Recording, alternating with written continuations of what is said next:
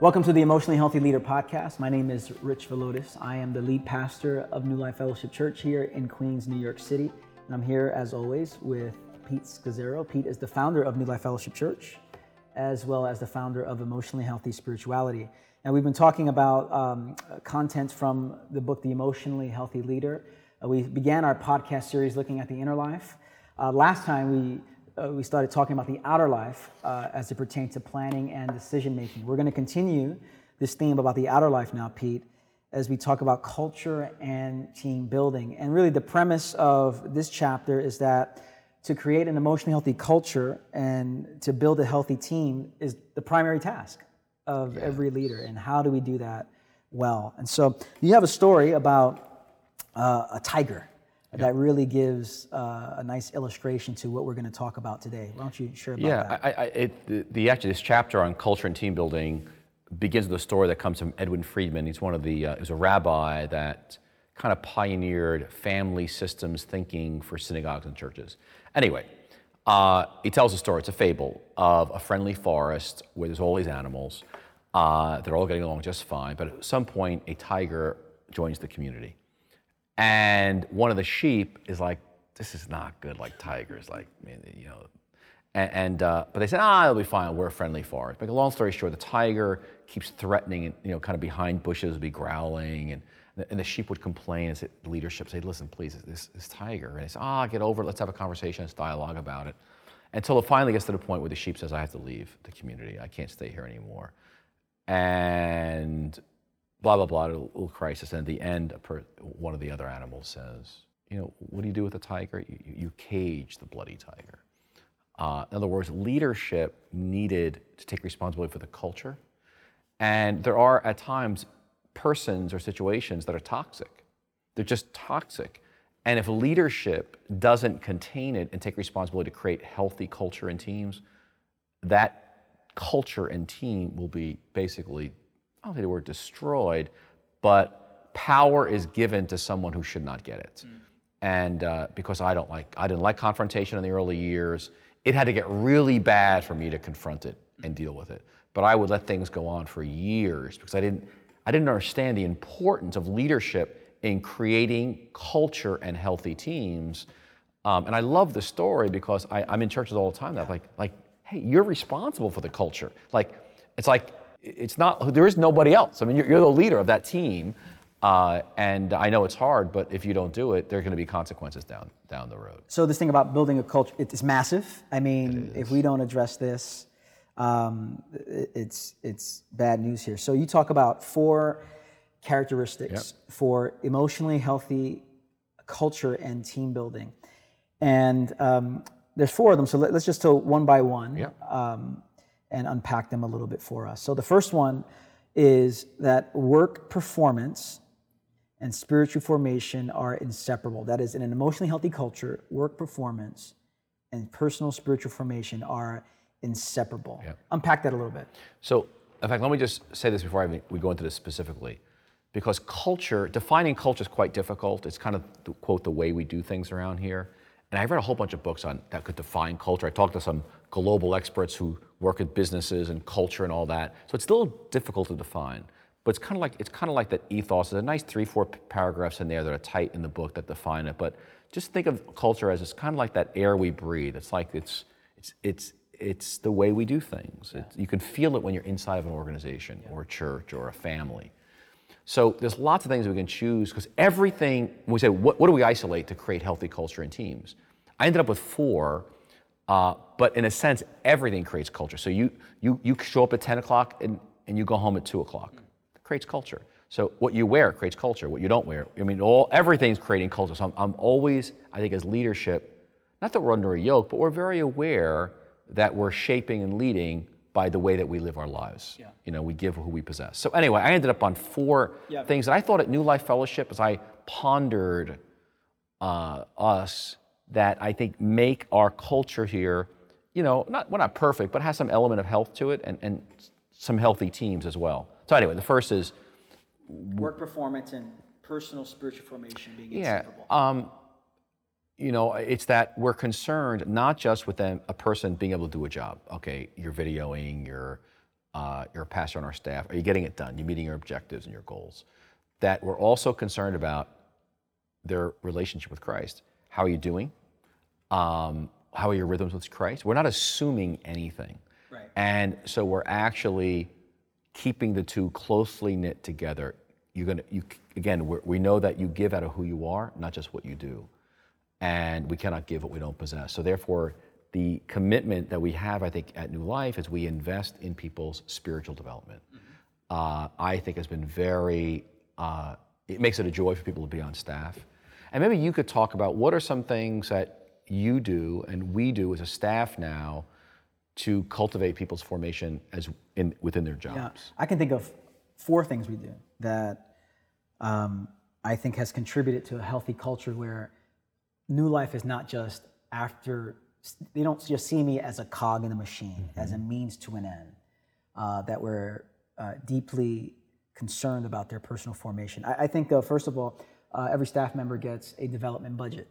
So first of all, you have X amount of money every year to think through your own personal development. And in conjunction with your supervisor, you're thinking, this is my plan for the year of how I'm going to grow as a follower of Christ and in my role as well. Sabbath, as just we want to protect the time and limits of every staff person. And so it is agreed upon that if this is your Sabbath, it would have to be such an emergency, so drastic that we would contact you on the Sabbath day. And so we want to protect every staff member's 24-hour period of Sabbath where this is your time to stop, rest, delight, and contemplate. The third Wednesday of every month, our staff takes a day alone with God. And I've heard many different pastors and friends hear about this, that you pay your people to pray, essentially. Yes. And it's just like, yes, we pay our people to have a life with God. Yes. And it almost sounds like counterintuitive. No, we pay them to do a job, but it flows out of who they are. So every third Wednesday of the month, there's a day alone with God. And then every staff member putting together a rule of life. That we're really serious about their discipleship. Every staff members, how are you growing in every dimension of your life? What's your rule? And so those are some of the things that we've done through the years here at New Life. And I think we have a good sensitivity culturally that as your ministry grows and develops, you need new rhythms. In other words, what worked for you at one phase of your leadership is not going to work at the next phase. Yeah. And so even for yourself right now, as lead pastor, as the church continues to grow, you need to adjust your rhythm so that you're getting what you need for your formation and investing in it, because there's so many demands coming at you right now. You could easily compromise on it. Case in point, I typically take the third Wednesday of each month and do a day alone with God. And I realized that with everything coming at me, I needed a couple of days every other month or so. Yeah. And so I've scheduled a rhythm where I go away to a retreat every other month to spend a day and a half, 2 days in silence and in solitude to think through all of the issues that are before me. But it adjusts with different responsibilities and different levels of demands. And just, Jerry and I, we're in, we have a development budget here at New Life, and so we are investing in ourselves in the fall. We're going to a 5-day conference on sexuality. And because we feel like it's such a cutting edge issue for the future of the culture, and we need our own development as we seek to serve other people. So you don't ever stop doing this thing of your formation development. Yeah. And again, going back to the theme almost of the emotionally healthy leader is, in order to do this, it takes time. It's true. It keeps coming back to time, doesn't it? It takes time. So that's the first thing. The second thing is emotionally healthy culture is based on the elephants in the room are acknowledged and confronted. Very similar to that tiger story you just said. It is. Elephants in the room are acknowledged and confronted. Yeah, so what that looks like is things happen. And rather than see them as interruptions, you realize these are opportunities for discipleship. So one of the videos on our website, Emotionally Healthy Leader, is on the skill Climb the Ladder of Integrity. And so, for example, one of our staff, Phil, was very poor at conflict. And he was always happy and nice guy and all that. But the elephant in the room was, we have a guy who doesn't do conflict.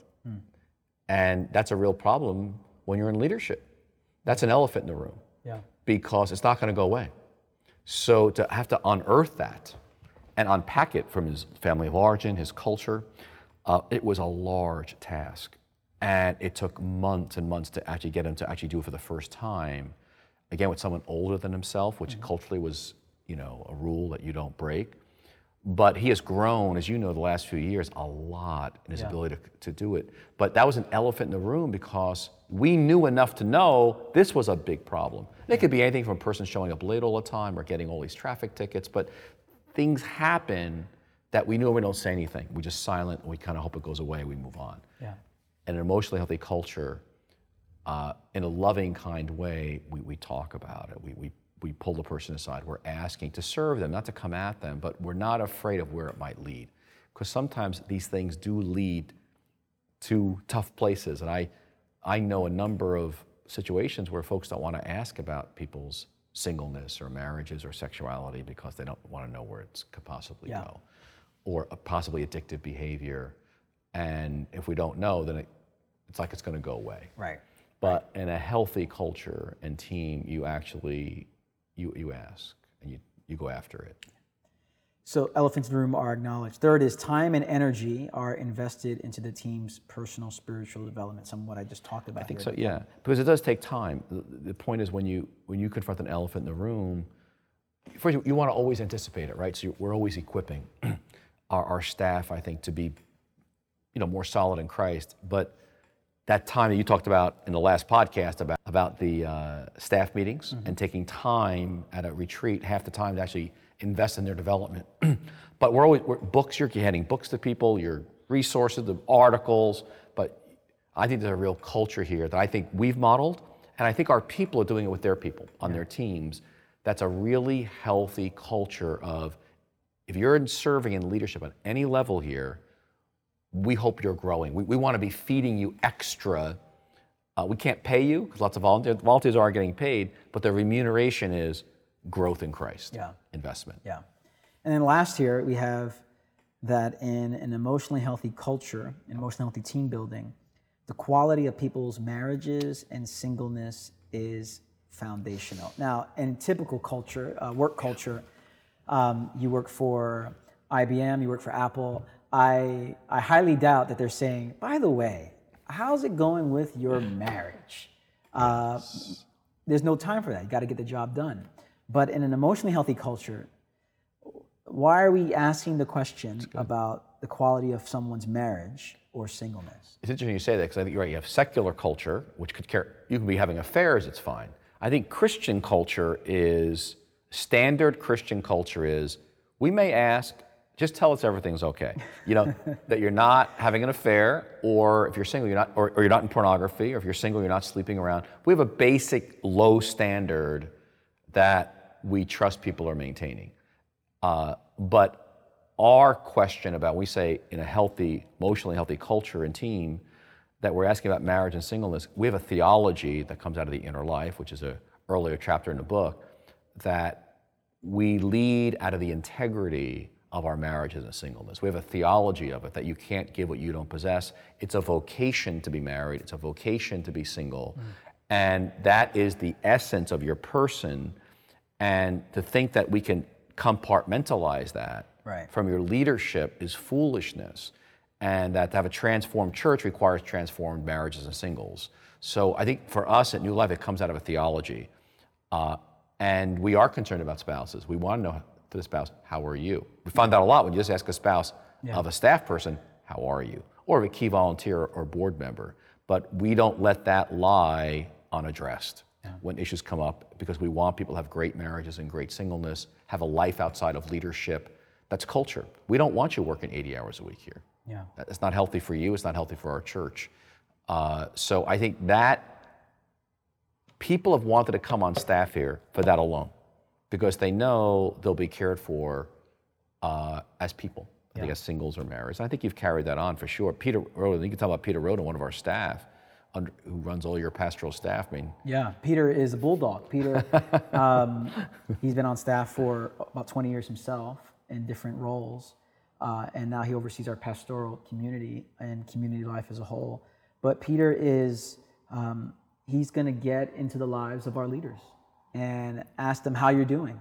And he's deeply concerned about whether your marriage or your singleness is going well or not. Because ultimately, not just theologically, then very practically, the issues at home, at one way or another, are going to influence what's happening at work. Yes. And so then it becomes an elephant in the room that we have to address. And we help marriages. We help marriages and singles strengthen themselves. I mean, I think we invest in that for people because we're that committed to it, whether getting them into groups or therapy or counseling, but it's a very big commitment, I think, for us here as a church. Yeah.